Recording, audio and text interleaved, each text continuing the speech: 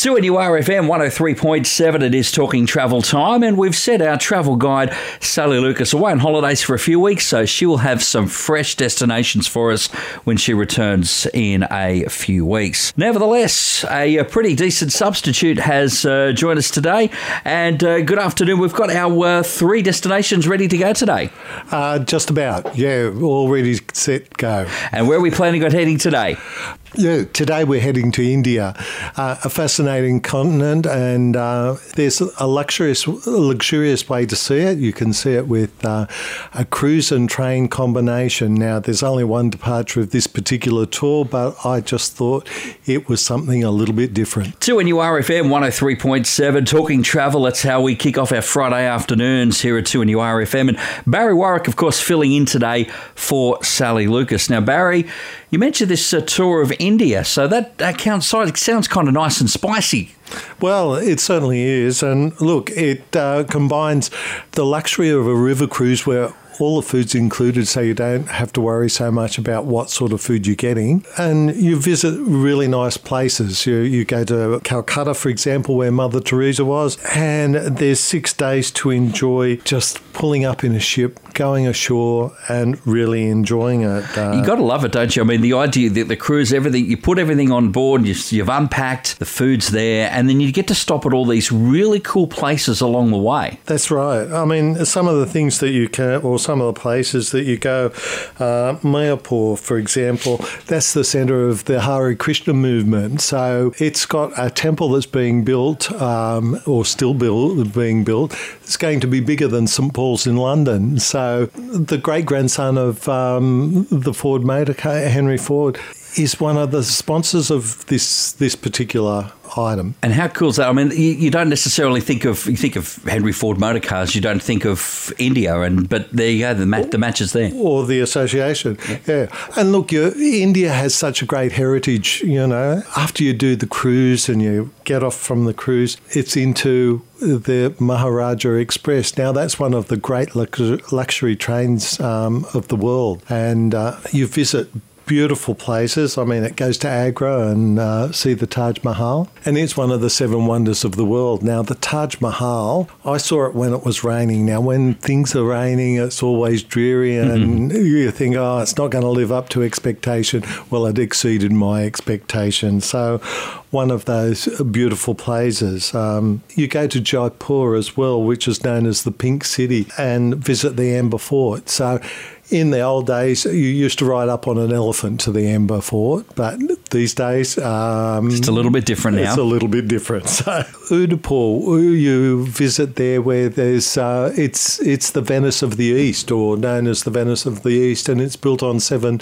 or covers 7 different lakes. So again, lots of history, lots of magnificent buildings, and there's a national park in there where you can see, hopefully, the Bengal tiger. Look, all of that sounds fantastic, and I mean, I know it's only taken a couple of minutes to do that exploration there, but cruises, Taj Mahal, tigers, Henry Ford, everything on this cruise through India. That's right, and all the stress and strain is taken out because you're with a group of people from the time that you're picked up from the airport in India and delivered back to the airport to come home. All right, sounds fantastic. 2NURFM 103.7 as we continue talking travel. Barry Warwick is here covering for Sally Lucas. And Barry, whereabouts have we got Sally off to at the moment? Is she just all around the world again? On your dime, probably? No, I've exported her to Perth. So she's got a grandchild over there, and I'd say it'd be one spoiled grandchild. Absolutely, that's for sure.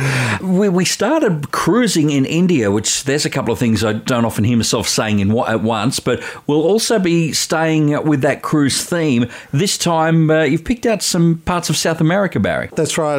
Look, there's a river cruise in Peru, and this goes on the upper reaches of the Amazon River, and it's quite a unique sort of destination. It can operate all year round, so you see the Amazon at different times and different styles. I mean, obviously it's subject to water levels being what they should be, but So sometimes it's really flooded. Other times of the year, you'll find that there's nice sandy beach or beaches where you can play, and it's a great way. Peru is a wonderful place. You could combine it with things like Machu Picchu, and it's just a great destination. The thing with South America, and I know we've talked about this with Sally a few times, it is such a huge place, and you're not going to get all of it in any one hit. But when you're looking at somewhere like that, Peru, this time around, again, there's so much to see, so many different things. And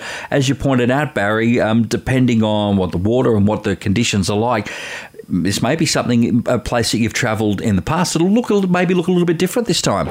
That's right. And look, being in Peru, you're also close to being the stepping off point to go to the Galapagos, which is another really nice, cool cruising destination. So you might have done Peru and Chile and Brazil or Argentina, but this gives you the opportunity of doing two really great cruising things together. Yeah, nice little add-on there.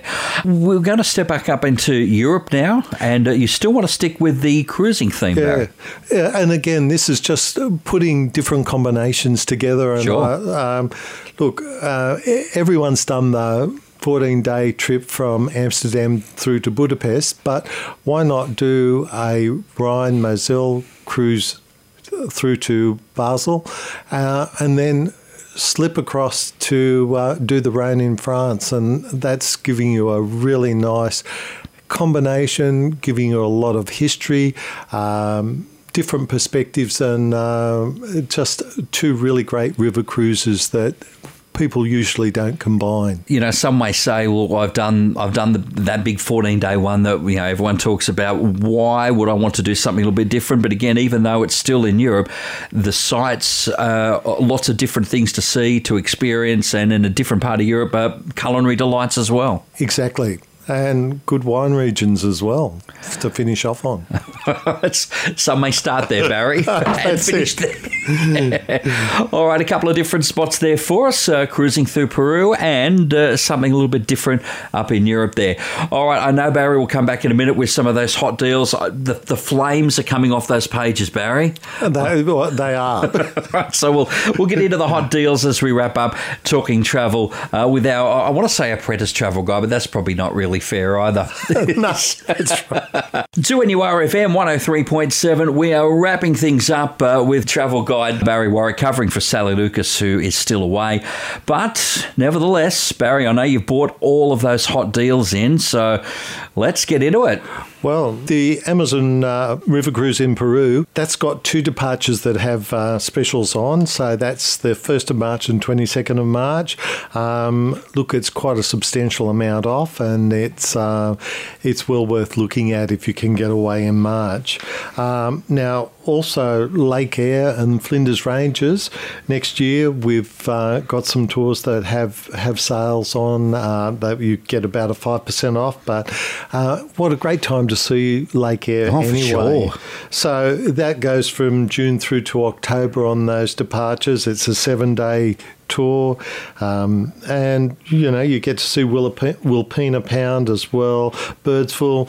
So not only Lake Eyre, but those extra couple of bits and pieces in South Australia. Now, going to Japan, something different, Cherry Blossom. There's a special there as well on the for the 28th of March. So Cherry Blossom in Japan is absolutely a fantastic time to be there. This is a 13-day tour. Yeah, absolutely. Again, those floral displays, just absolutely magic, Barry. If you can, again, time it right, you can get across there. Exactly. And look, just two more to wrap it up. And the next one's New Zealand, across the ditch.